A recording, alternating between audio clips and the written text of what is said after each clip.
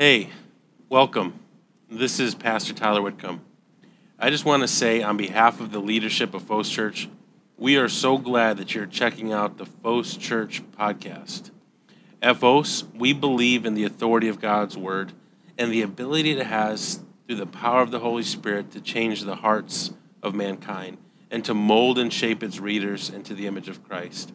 And so we pray that these messages would do just that you would hear God's word and be changed by it. Lastly, our encouragement is, if you do not belong to a local Bible-believing church, that you would do so, because a podcast will never allow you to serve the purpose that God has called you into, belonging to the church. Well, good morning, church. My name is Tyler Whitcomb. If we haven't had the privilege of meeting, I have the privilege to be the lead pastor here at Fos Church. And if you're new to Fos or you've never been to Fos, one of the things that we do is we just walk through books of the Bible. Now, when we just did these baby dedications, what we said was that a biblical worldview matters. That we want to train and instruct and equip our children here at this church with a knowledge of God. That we hold the Bible in a high esteem. We believe that the Bible is God's revelation to mankind. And so if people were to ask you, what is the Bible about? It's about God. More than anything else, it's about God. From Genesis to Revelation, that's what you'll see. That's what you'll find on the pages of Scripture, is that this is a God story. And maybe you're here this morning and you would say, hey, you know what? This whole idea of the Christian worldview, the Bible, like that's so yesterday, that's so, we're beyond that. We've progressed as a society and culture, and we've deemed the Bible to be untrue, or we've deemed the Bible's wisdom to be faulty. And maybe you're here and you say, hey, the Bible is just a make-believe fable that has stories that maybe have a hint of morality in them, but they're just a fable. And maybe you'd say that the morality is questionable at best. And so maybe you're here, you're wrestling with some of those things, and then you maybe ask the question, is the Bible just a story that weak-minded people believe in order to feel better about life after death? These are some of the criticisms of the Christian worldview of faith, that we're just weak-minded people that are scared of dying, and so we've had to create this story to feel better about there not being anything after the world. That couldn't be further from the truth. The Bible has a lot of truth to it, a lot of reason to believe. And the Bible's not a story about life after death. It talks about that. It talks about a place like heaven and a place like hell. The Bible gives descriptors of those things. But it's not primarily a book about life after death. The Bible is not a book about how to do life. It's not a roadmap to life. Although it gives you instructions on how to live, that's not the premise of it. It's not a book about finances. It's not your financial planner, although it has a lot to say about finances. Again, the Bible is about God. You go from Genesis to Revelation, the continual theme, the thing you see all throughout it is Jesus. So, hey, Jesus doesn't show up till Matthew. He's concealed in the old and he's revealed in the new. And so we have a Christocentric, a Christ-centered view of the scriptures, that we believe that Jesus is there at Genesis. When God says we're going to make man in our image, he's talking about a triune God. That he was the light of creation, giving light to all men. John would say that. Well, in Genesis 1, God says, let there be light, and there was light. Well, guess what? There wasn't a sun yet. So what was the light of creation? It was Jesus. From Genesis to Revelation, well, where's Jesus in Revelation? He's the light again. Revelation 22, a new Jerusalem. There will no longer be a need for the sun, for Jesus himself will be our light. You can't escape Jesus on the pages of Scripture. He's all over it. And so, again, we want to instruct the children here at Fos Church with a biblical worldview. Why? Because it's going to teach them about God, and because it teaches them about God, it's going to teach them about life.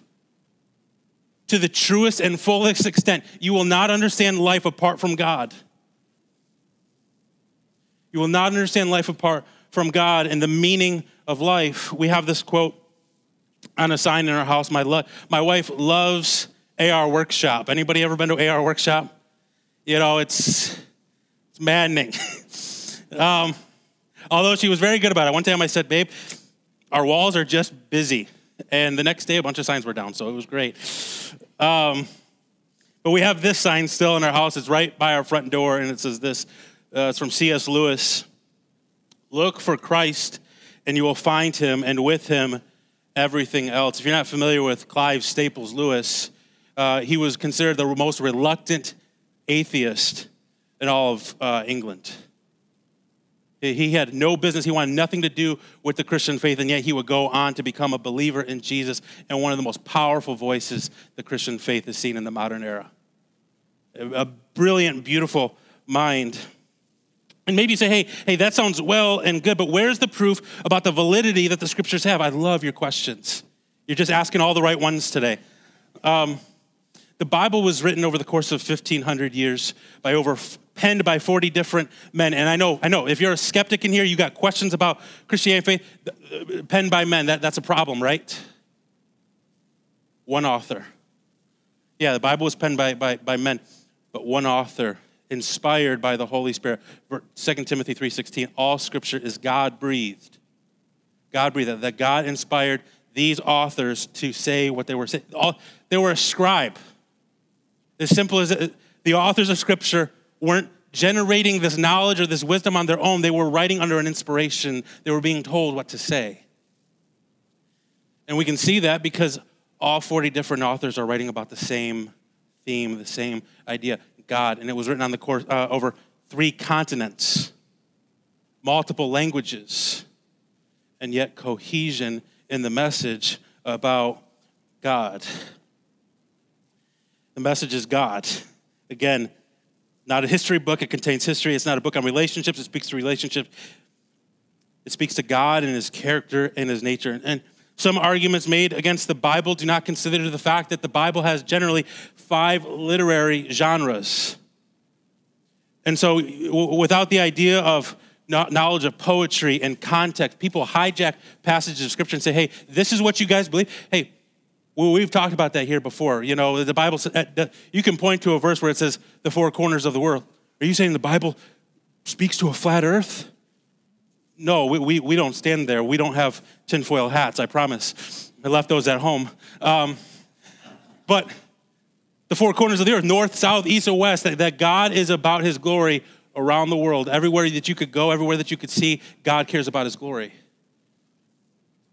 And so, yes, you can hijack things within the scriptures and take them out of their context and take them out of a literary genre, and you make an argument to be something that the Bible's not even saying.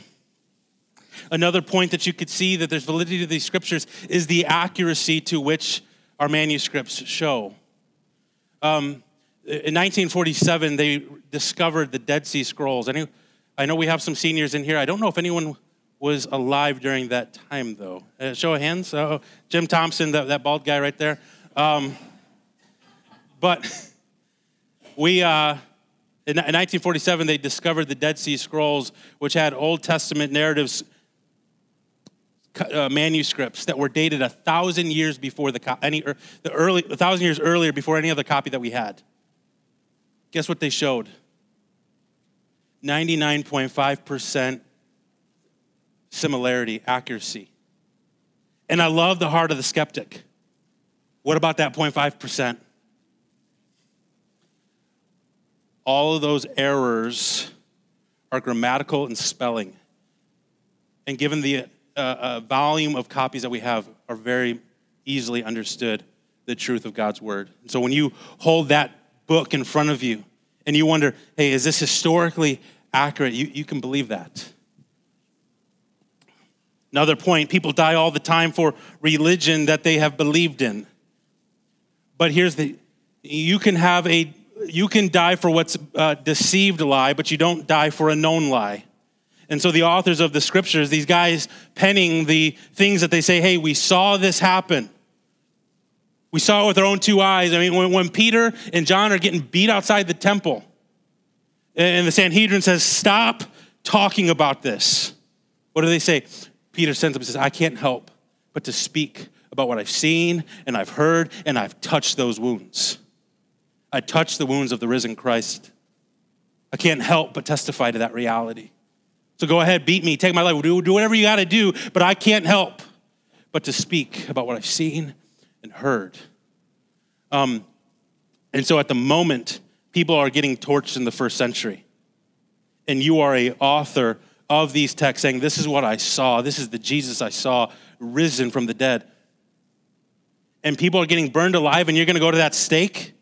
If I'm that author, hey, it was all fun and well and good, but hey, I wasn't all that serious. Right? I'm backing out the moment I'm seeing people getting torched. And so we believe that there's validity to what we believe about the faith. And so again, this might have been exhaustive, but I promise there was a point to it all because this book, again, is about God. And if it's about God, it's about God's love for his people. It's about God's intimacy that he wants with his people. He had it in the Garden of Eden when God created the world and everything in it. He said there was a shalom, a peace, a perfect unity that was taking place. And he had it with men and women, Adam and Eve. And sin comes in and it fractures the shalom. And the rest of the book is about God desiring intimacy with his people. You see it at the temple, God with us. You see it in the prophets, God with us. You see it in the person of Jesus, God with us. You see it when the Holy Spirit comes to live among us, God with us. And in Revelation, it's going to be when God redeems and reconciles all things, God with us. Do you know what the end of Revelation ends with? You know, I say heaven. It ends with a wedding banquet. I can't help but to see the book of the scriptures as a love letter that God has for his people. That God wants love with his people. And so, yes, we want children that are raised up in this church to know that God loves them, that God desires relationship with them, and that they can trust this. That they can trust this. And if you're here and you still say, hey, I just have doubts, I have questions, there are things that just don't make sense to me, I'd love to sit with you. I'd love to talk with you. I'd love to chat and wrestle with some of those doubts that you might have. But I think there's a monsoon of evidence that you can't help but deal with that the scriptures offer. And so with that said, we're going to go into the book. The book that we trust, the book that we believe has validity, and we believe that it's God's revelation. We've been traveling through a series, and we talked this last week that even though these are ancient stories, they still touch on human experience. So we had Saul, the first king of Israel, get named. He's going to be the king over God's chosen people. And in that, Saul doesn't seem like a bad choice from the exterior. We said that he had an appearance that he was tall and handsome and chiseled. We said it was a lot like if you were to look at me, you could give a good picture of what Saul looked like. I promise I'm not a narcissist. That was a joke. But in that, he's got qualities. He's a warrior, right? He goes out and he defeats the Ammonites. His first war battle, he goes out and he does work. But weave throughout his story, you see his insecurities at play. And we said that these insecurities, when unchecked, will fuel or give way to things that are harmful, traits that are harmful. And for Saul, it led him to sin against God. Led for him to sin against God. And so last week where we left off was Saul and his son Jonathan. They developed this army. There were about 3,000 men. And ultimately what ends up happening is Jonathan goes out, his son Jonathan, and he defeats this squadron or this squad of soldiers that were at Gibeah. And the Philistine army was so large that it had these squads of military all around Israel. Why? We'll keep you at bay. You try and do something, we're ready any which way you start this fight. Well, Jonathan says, hey, God's on our side, let's go. And he takes out one of these squads. And what we said was that it's like one of those situations where you see a dichotomy between brothers, where there's like one brother that's really small, like a Danny DeVito, and then one large brother that's larger, like an Arnold Schwarzenegger. Any Twins fans here? It's on Netflix. Watch it later. Are we awake this morning? We need more coffee? Again, now you're picturing me like Arnold Schwarzenegger. Stop doing that. But it's like you beat up the little brother, and then the next day the big brother shows up. And Saul said, when Jonathan and the men took out the squad of soldiers at Gibeah, Saul makes an announcement throughout all Israel. He says, sound the horns. We're going to let everyone know that I, Saul, defeated a squad of soldiers at Gibeah. And so you're maybe left thinking, whoa, I thought it was Jonathan. It was Jonathan. Saul's taking credit for something that wasn't his. Again, insecurity being fueled here, being left unchecked. And so he makes this claim, and then he says, and guess what? The Philistines are worried about big, bad Saul, baby. Come on now, right? He's calling the people to get behind him. I'm the guy. I'm the man. I'm making our enemies worried. And then guess what? Big brother's showing up. And he's showing up at the front door. Let's see how big and bad you are, Saul. We're not too scared of you. And so where the story left off last week was Saul and Jonathan, father and son, are surrounded by this massive military. And they're the only ones that have weapons. All of Saul and Jonathan's men, they don't have anything. Nothing but this. And so they begin hiding and running, and they're now in a dire situation. And so today, what we get to see from our text is the response to being in one of those two situations. Anyone ever feel like you've been in that place? I'm not saying you've had an army surrounding your neighborhood.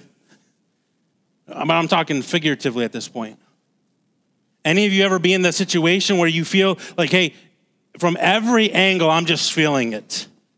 I'm feeling it at work. I'm feeling it at home. I'm feeling it out in the world. Like just from every angle, financially, whatever the struggles are, you gotta just start feeling like, hey, we're in trouble. I'm in trouble. And I need someone or something to come through. Again, that's where Israel's left.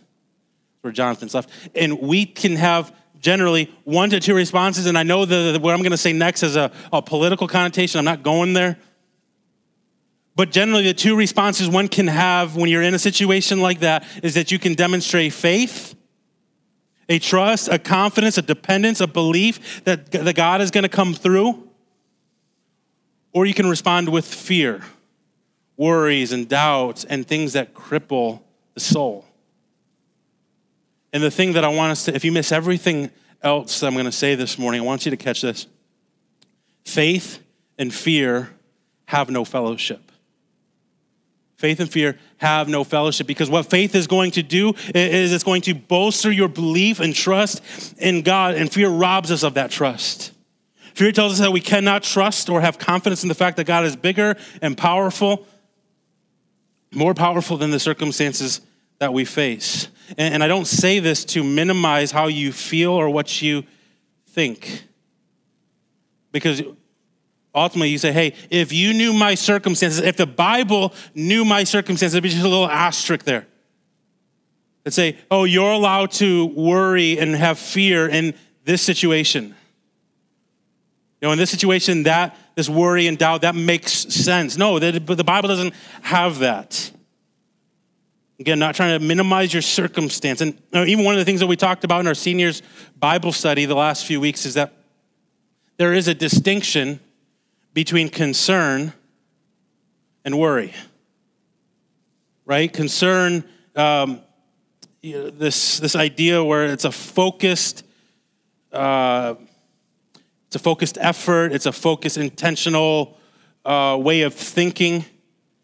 But worry and doubt, these are things that lead us away from God. Fear robs us of intimacy with God, because it's in the moments that we exercise faith, trust, confidence, and dependence on God that we learn more about who God is. It's like in those moments where we can say, God, I don't know what you're going to do. I don't know how you're going to come through, but I trust you even despite my circumstances, the things that I see around me. And far too often, we try to define God through human experiences, when God should be the things that defines our human experience. It's a flip. It's not a semantic. It's important just to see that God defines human reality, not the other way around. Human realities don't define God. God defines human reality. And so with that said, I want us to look at this idea of faith and fear demonstrated in our passage. 1 Samuel 14, verses 1-2 says this: "One day Jonathan, son of Saul, said to the young man who carried his armor, 'Come, let us go over to the Philistine garrison of the other side.' But he did not tell his father. Saul was staying in the outskirts of Gibeah in the pomegranate of Migron. The people who were with him were about 600 men." Again, this 3,000 army has now dwindled to 600 people. The people that once were so behind Saul, the people that once said, "Hey, if anybody doubts that Saul is our guy, let's put him to death." I mean, some of y'all do that with our presidents, right? Hey, you don't think our guy is the guy, then we'll put you to death. But this is how serious and ferocious these people are about Saul and being behind him and trusting him. But now, massive, difficult times come into play. What happens? The people flee. They no longer are behind him. And so again, remember last week, these people are left in a dire situation, completely outnumbered, and they begin running and hiding in dens and in caves. And we said, hey, that's not a bad idea. If you were in their shoes and their circumstances, you'd probably be saying, hey, yeah, where's the nearest hideout? Where can I run? Saul began acting in disobedience towards God, and that never ends well. And now we see Saul responding. We see Jonathan responding. Jonathan says, all right, let's go cross over. There's another garrison. I mean, we just got to keep doing this one step at a time. God's going to continually show up. So let's go. Let's do this. And how does Saul respond?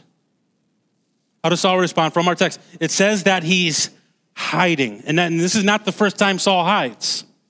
Again, where you see the insecurity birthed, where you first see it happen is, hey, Saul, you're going to be the king. Okay, we're going to make this big public announcement and declaration of it. And all right, Samuel the prophet gets up and he says, we're going to announce to you for the very first time our king Saul. And he's not there. Where is he? He's hiding. He's hiding. And you start seeing him, that very first time you start seeing that insecurity at play. Right? He doesn't feel as though he can do what God has called him to do in this moment, what the people are calling him to do in this moment. And so throughout this story, Saul has continually revealed an identity crisis. An identity crisis. He's not sure of himself, and yet he wants to portray an image. Right? You see that last week. In the passage, the last passage we looked at, 1 Samuel 13, when sound the horns, let all of Israel know that I, Saul, have defeated a squad of soldiers of the Philistine soldiers. He wants people to see, hey, I'm this, I'm that, I'm powerful, I matter. Again, that touches on the human experience from the earliest of ages. In the first 6 months, you want to know that you're seen, that you matter, that you're loved, that you're powerful. You want all of those things. That's innate to humanity. But you leave those feelings unchecked and you don't root them in a proper identity and you allow those to fester and grow. They produce things that are not good. And we're seeing that lived out in the life of Saul. He has this false self of wanting people to believe I'm this and I'm that. But guess what? When push comes to shove, reality comes out, right? Because we can all experience what Saul feels, right? You can try and find your validation in social media and likes and follows and comments and followers and all that. You can say, hey, this shows me that I'm matter, that I'm special, that I'm loved, that I'm, right? We talk about that dopamine hit that you get when that stuff comes in. Or you can run to other places. Food, alcohol, drugs, sex, relationships. You can look for all these different things that tell you, I'm loved, I matter, I'm special, I'm powerful, I'm in control. But when life really hits, when the hard days come, what's inside will come out. You can only portray a false self for so long. And so Saul here, in the moment of dire need, shows that TikTok Saul is not the same as real Saul. Right? The thing he's portraying to the world, the videos he's putting out, hey, I'm this powerful leader. Philistines, man, we're a stench to the Philistines. It wasn't real. It wasn't real. And an interesting detail to note from the text is that Jonathan doesn't want his dad to know. Why? Maybe you remember from the text, right? Hey, maybe it's that Jonathan doesn't want his dad to take the glory that he might have received. Right? Because Saul's already done that. Saul has already taken credit for something his son did last, chapter. And so he's like, hey, you know what? I'm going to do this on my own because I don't want dad to come in and take the glory that's due to me. Well, that wouldn't be maybe a bad thought or a bad assumption, but I don't think that's true of the text. Because when you're living within God's will, when God's glory matters more than yours, personal glory goes out the door. Jonathan is not looking for the nation of Israel think Jonathan's great. Jonathan is looking for people that say that God is great. And we should live our lives that way. We should live our lives saying, man, I want people to see God for his beauty and his glory. Jesus encourages his followers to live in such a way that your good deeds would shine like light that would reflect or move people to worship God. So why do you want a good testimony? Why do you want to be seen as a stand-up individual so that people might see God? So people might see God. And so in these moments, Jonathan is not looking to steal glory or keep glory. That's not the point. I think at this point, what you can see through Jonathan's life is that he wants to be obedient to God, and the writing's on the wall. Saul has no business of being obedient to God. He has thrown that out the window.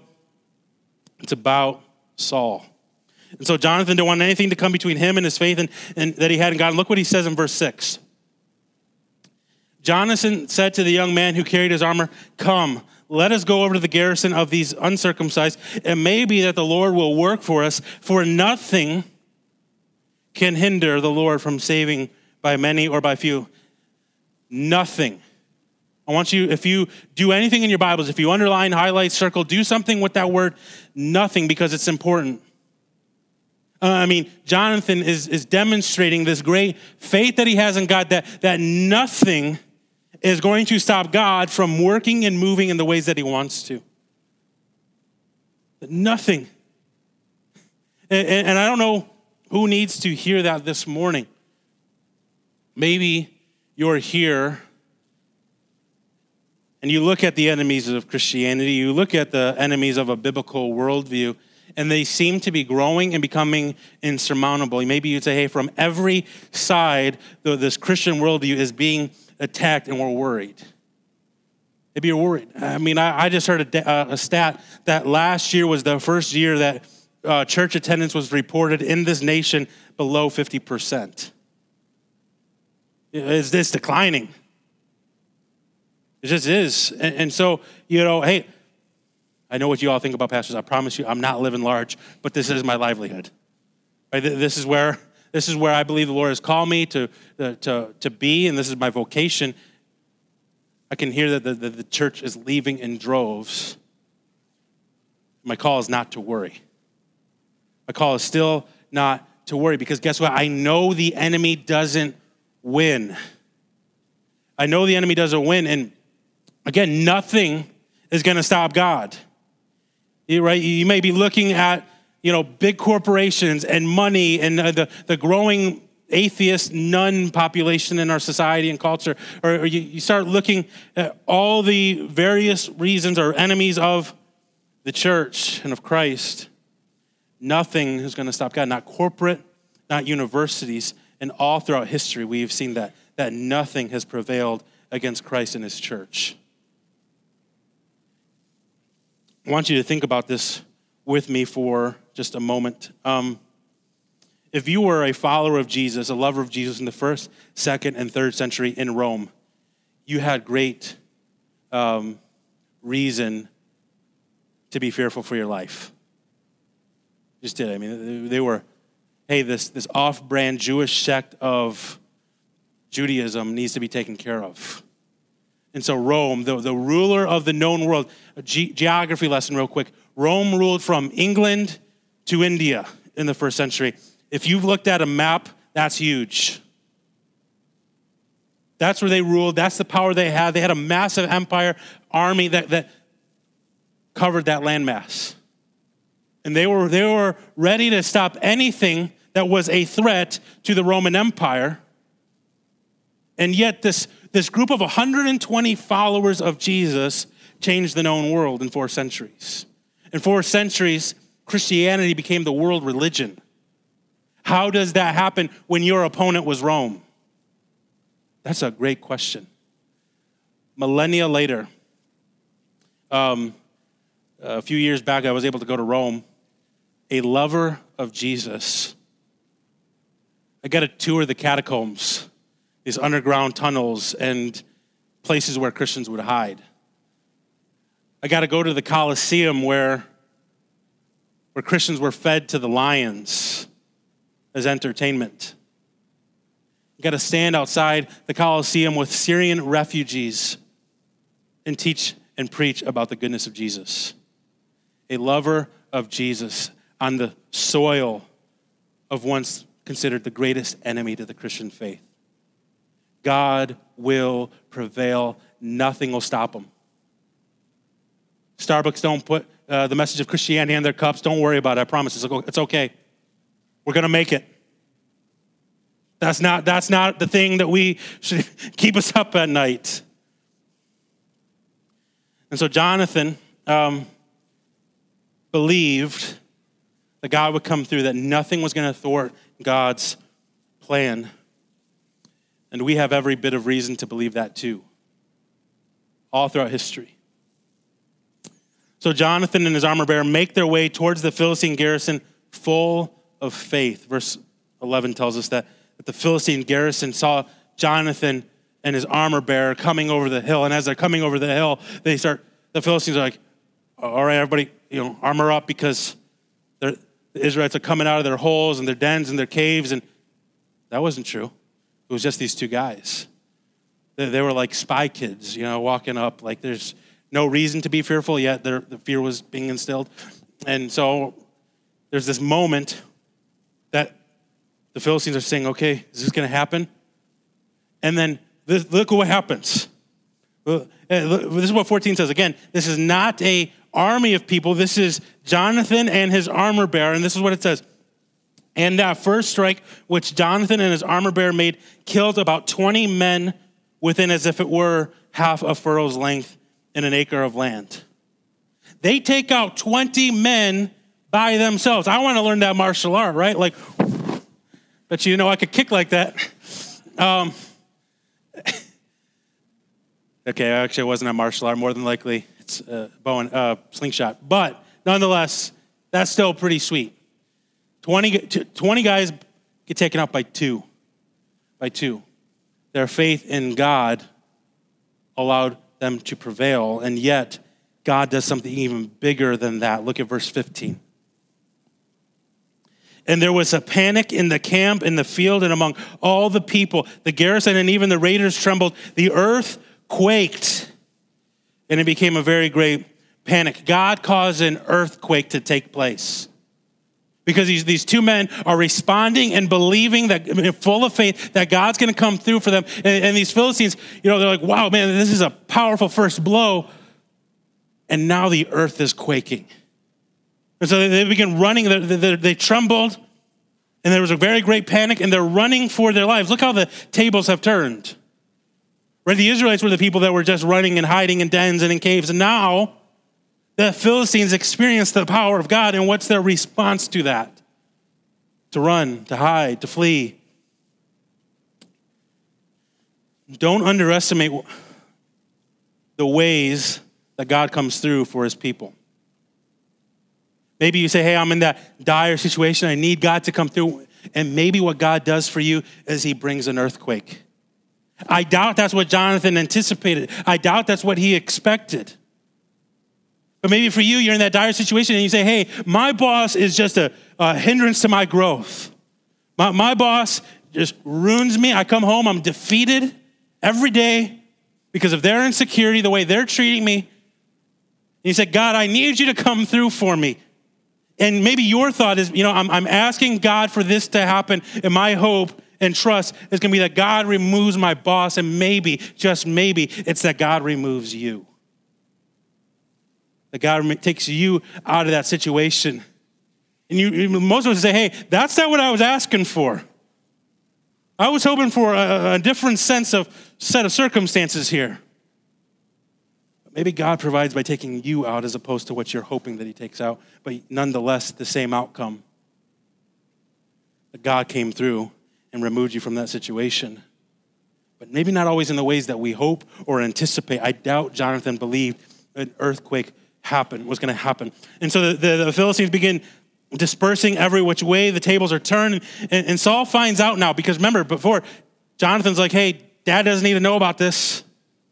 He's going to try and thwart God's plans. We're not even going to play that game.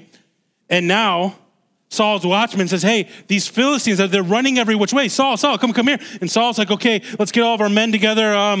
Who's missing? Who caused this to happen? Well, Jonathan's not here. Okay.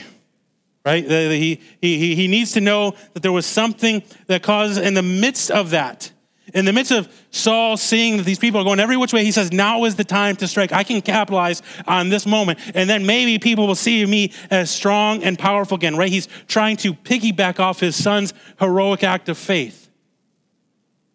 But in this moment, he's still not depending on God. He's depending on self, to the point where the priest that was with him, that was praying and discerning God's will, he says, hey, stop.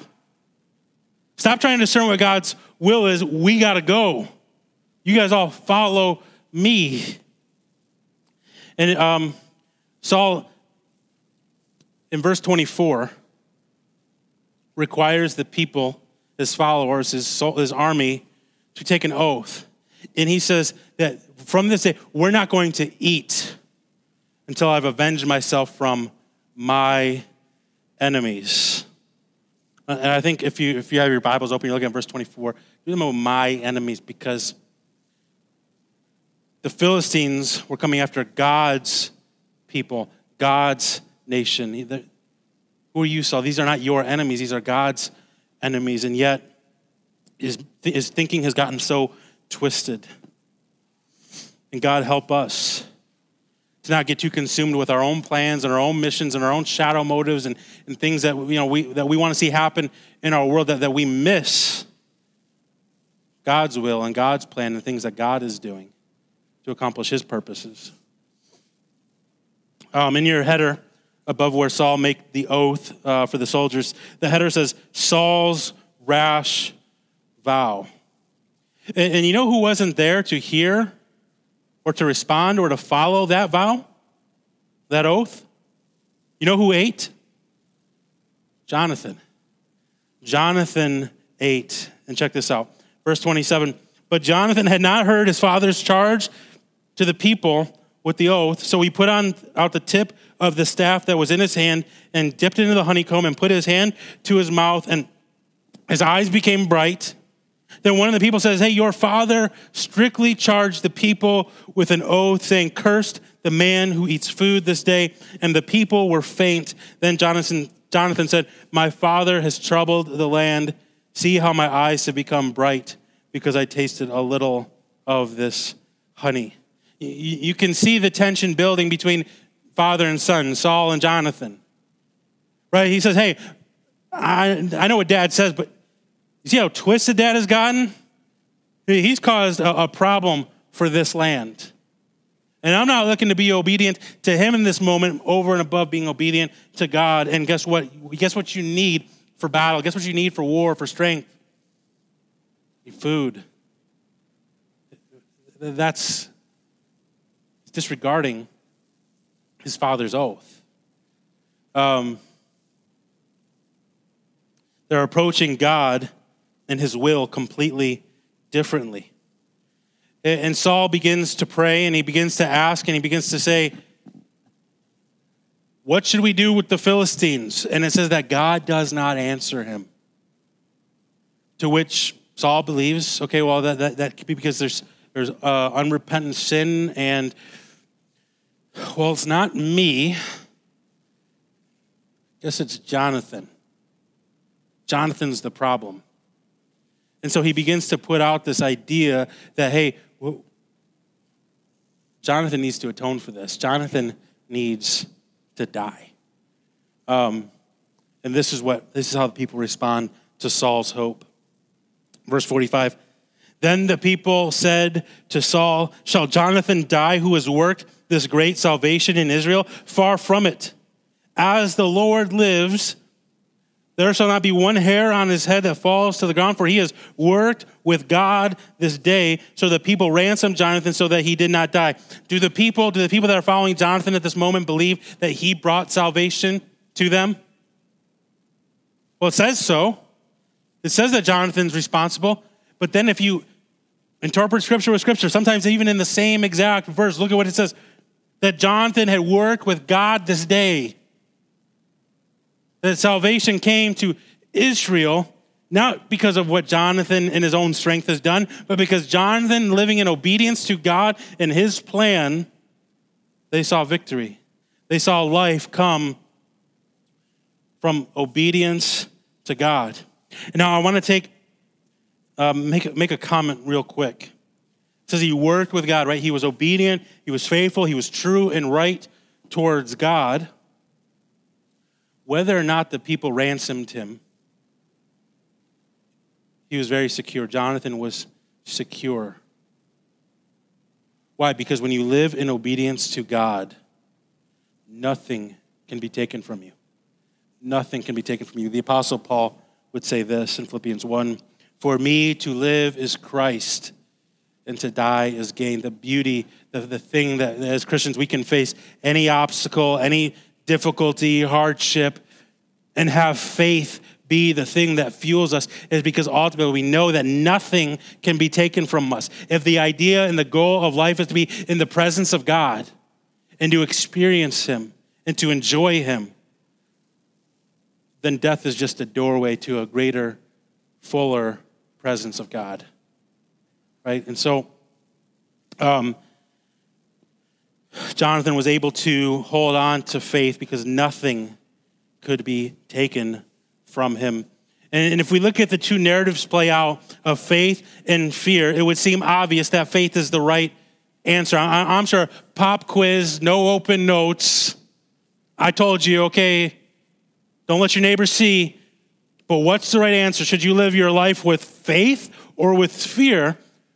Regardless of your religious belief, regardless of your political leanings, most of us could say, hey, we can see the negative effects of fear. Nobody likes living in fear or having that crippled feeling in the soul. We know that faith is the right answer. And sometimes to act in faith will require you to walk through fear. Again, they don't have fellowship. Fear is not going to lead you into a greater faith. But almost all the times that when you have to choose between faith and fear, they're both present. They're almost always both present. And so as we close, I want to read this quote on faith. Faith is a footbridge that you don't know will hold you up over the chasm until you're forced to walk out onto it.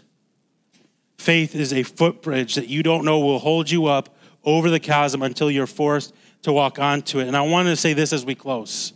Because if anyone tells you that to exercise faith is easy, I promise you they've never exercised faith.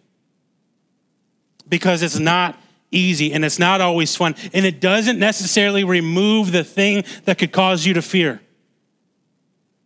You know, when Daniel gets thrown into the lion's den, the lions don't become less lion. It's not like they dwarf into a little house kitty cat. And okay, there's your answer.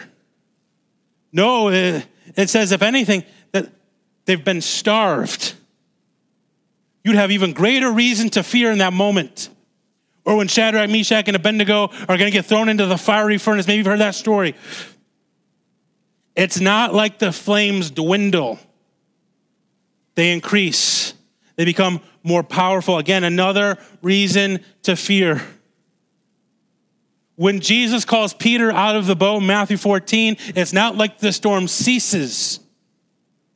The storm is still going, and yet he's been called out to it. As Christians, when we experience faith and we demonstrate faith and we exercise faith, it doesn't mean that life isn't still hard. Jesus, in the most prolific sermon ever preached, he preached this in Matthew chapter 7, that the wise man and the foolish man, they both build houses. And they build them on different foundations. One builds on the sand, and it's a weak foundation, and when the storm comes, it cannot withhold, and it's destroyed. And the other, the wise man, the one who hears my words and puts them into practice, he builds a foundation on a rock. And when the storm comes and it hits that house, it stands. Here's the thing that sometimes people miss. The storm hits both houses.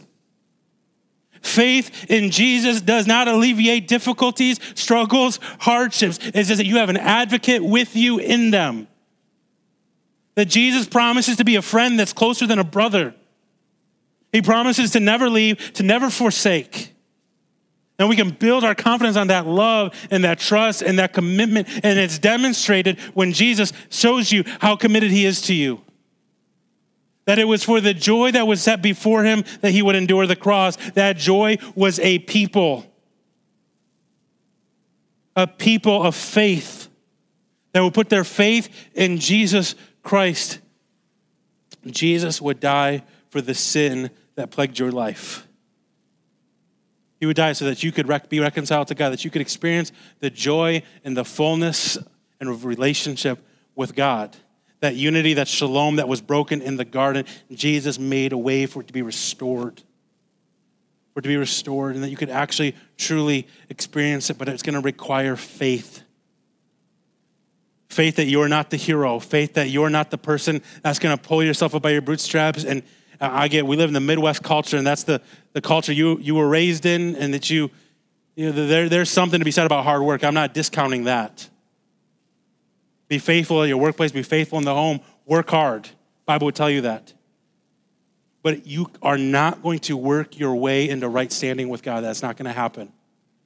Because the currency that you have, that you're playing with, is if it's works, if it's good works, if it's, hey, I can just do enough to be right with God, he says, hey, that currency is filthy rags.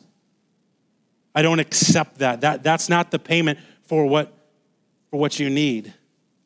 You need a perfect, spotless, blameless sacrifice. Your life won't do it. But Jesus came and he did that for you, that you might experience relationship with God now and forever. We've said this. You can be fully, freely, forever forgiven today. Today. And we have a monsoon of evidence that we talked at the beginning that you could trust that this is real and this is true and this is right. That Jesus really was a figure that came in the first century and changed the world as we know it. You don't have a calendar outside of the birth of Jesus. The calendar starts the moment Jesus comes to this world. Every Hindu, every Buddhist, every Muslim operates on a calendar that starts with Jesus' birth. That's an amazing reality. He's changed the world as we know it, and he can change your life. He's changed mine. He can change anybody's. But it starts with faith, belief in God, that he's greater, more powerful than anything else you could pledge allegiance to in this world. And so it's through confession and repentance. Confessing with your mouth. There's no magical prayer, no magical set of words that's going to save you. It's an honest confession of the heart that Jesus, I give you my life. So if you're here today and you've never done that, I want to encourage you to do that. You can bank your life on this truth and this reality. Let me pray for us.